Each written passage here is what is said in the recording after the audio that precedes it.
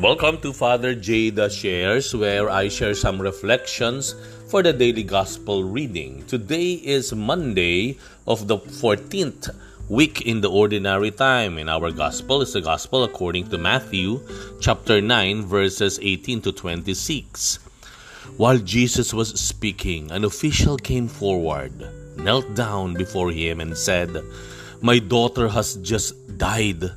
But come, lay your hand on her, and she will live." Jesus rose and followed him, and so did his disciples. A woman suffering hemorrhages for 12 years came up behind him and touched the tassel on his cloak. She said to herself, "If only I can touch his cloak, I shall be cured." Jesus turned around and saw her and said, "Courage, daughter, your faith has saved you." And from that hour, the woman was cured. When Jesus arrived at the official's house and saw the flute players and the crowd who were making a commotion, he said, "Go away. The girl is not dead but sleeping." And they ridiculed him. When the crowd was put out, he came and took her by the hand.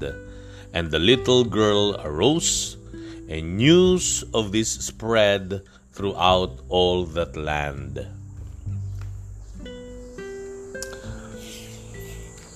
A saying says, desperate situation calls for desperate measures. Okay. Pupuntahan po natin ang Ebanghelyo. There seems to be two desperate situations. Desperate people. First was the woman hemorrhaging, dinudugo, for 12 years. For 12 years. And the other was an official in the synagogue who, ang sabi doon who has just died. Yung kanyang anak, yung kanyang daughter ay namatay na.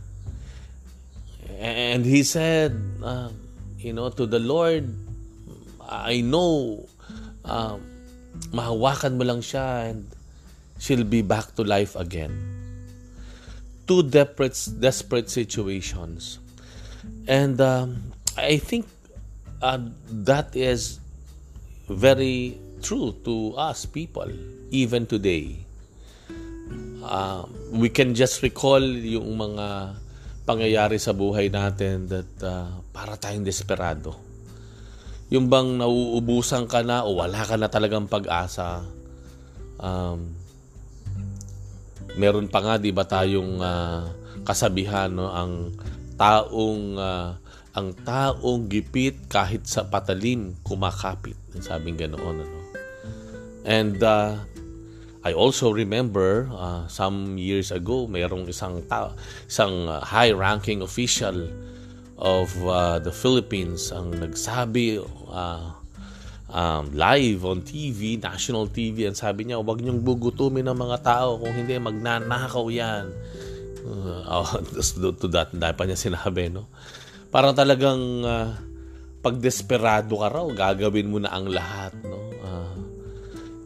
Mawawala na kung ano yung isip natin, kung ano yung tama at mali, ano yung wasto at hindi, ano yung totoo at kasinungalingan. Mawawala na yung mga ganun nating mga mga pamantayan sa buhay.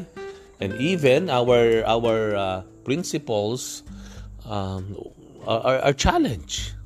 Kasi walang pag-asa no? Yung desperado, ika nga, no? Marami tayong source of our despair, no? Desperation, kunyari, desperado kang magkaroon ng boyfriend o ng girlfriend, desperado ka na tumaas ang mapromote ka, tumaas ang ranggo mo, desperado ka na makuha yung trabahong yon, desperado ka sa kailangan mong pera pang papagamot, sa may karamdaman mong mahal sa buhay at nasa peligro ang buhay, na nasa ospital.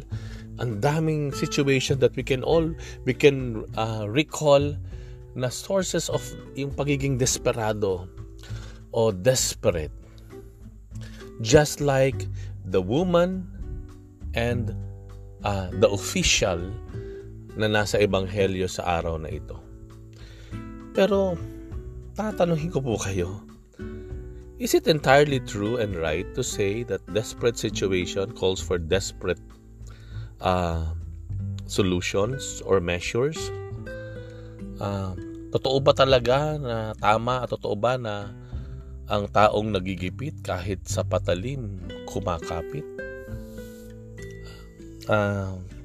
I do not entirely agree on that.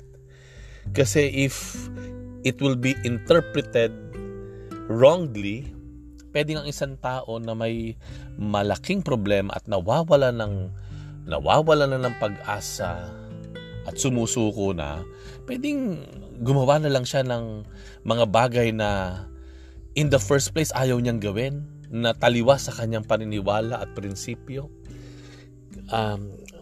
Kaya it's very dangerous, no po, and risky, and even destructive if we will just reason out, gagawin nating alibay, gipit gipit ako magagawa, no? So hindi ko na naisip yan, hindi ko na tinignan yung pwedeng mangyari, gipit ako, no? Kailangan ko talaga. It is so destructive, nakakatakot ito, yung ganoon ang paniniwala, no? And so therefore I said, I do not entirely agree on that. Now, what is our option? Let's go to the gospel. The gospel tells us a lot about desperate situations or desperate people. When the hemorrhaging woman was suffering so much, what she did was tried to approach Jesus. He tried to approach Jesus. And she said to herself, mahawakan ko lang yung kanyang cloak, yung dulo ng kanyang damit, kagaling na ako. Look at that. Hindi po ba iba yung sinasabi nitong babae na ito? And look at the synagogue official. Namatay na yung kanyang anak. And yet, he pushed himself to approach Jesus, even knelt down before the Lord. Which I think was not that accepted during that time, kneeling down before a person. And then pleading to the Lord's mercy. At sinabi pa niya, mahawakan mo lang siya. If you can just lay your hands on her, she'll be back to life, yung anak ko. Ano pa pinapakita sa atin dito? Ang pinapakita natin dito, sa atin dito, ay hindi po yung sinasabi na desperate situation calls for desperate measures. Ang pinapakita dito, hindi po yung ang taong nagigipit sa patalim kumakapit. Hindi po. Ano pinapakita nito? Ang pinapakita nito ay ganito. Desperate situations calls for best measures.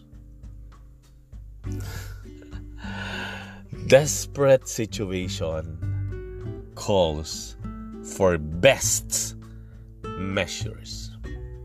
Bakit ko nasabing best measures? Hindi po ba dahil sa sitwasyon ng babaeng ito, hemorrhaging for 12 years, the best of her belief came out? Hindi po ba yung kanyang paghihirap, yung pa ang naging daan para pigain niya ang kanyang sarili at makita niya ang kanyang best way of showing her faith to the Lord? Yung po yung worst situation niya ang naging daan para sabihin niya sa sarili niya, if only I can touch the cloak, the tassel of the cloak of Jesus, I will be healed. Right? Wow. Wasn't that the best measure? Tingnan po natin yung the official of the synagogue. He approached Jesus. Nawala na yung kanyang anak. But look at what he did. He knelt down. He showed a perfect recognition of the Godship and the divine power of Jesus. At anong sabi niya? Lumabas yun talagang the best of his faith.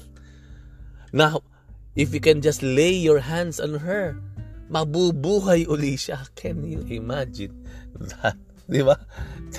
That's the best expressions of faith that we can ever hear. Kaya po on the other hand, I do not believe na ang taong gipit sa patalim kumakapit. I would rather say ang taong gipit sa Diyos kumakapit, hindi sa patalim.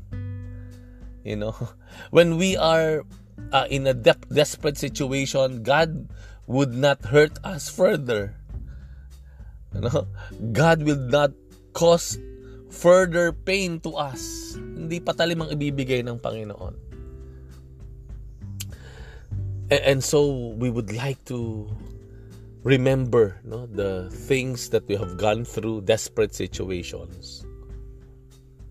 And if ever there will come another desperate situations, desperadong sitwasyon na mangyayari sa buhay natin, let us all remember that these desperate situations can potentially and powerfully bring about best solution.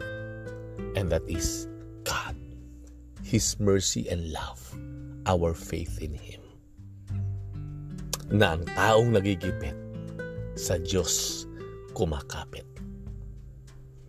Let us pray. Father, spare us from situations like that.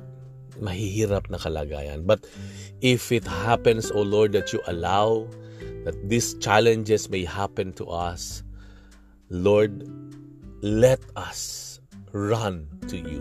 The best solutions. The best solution there is in this world. Hayaan mo, Panginoon, na ang mga desperadong pangyayari sa aming buhay ang magpatalas pa ng aming pananampalataya sa iyo.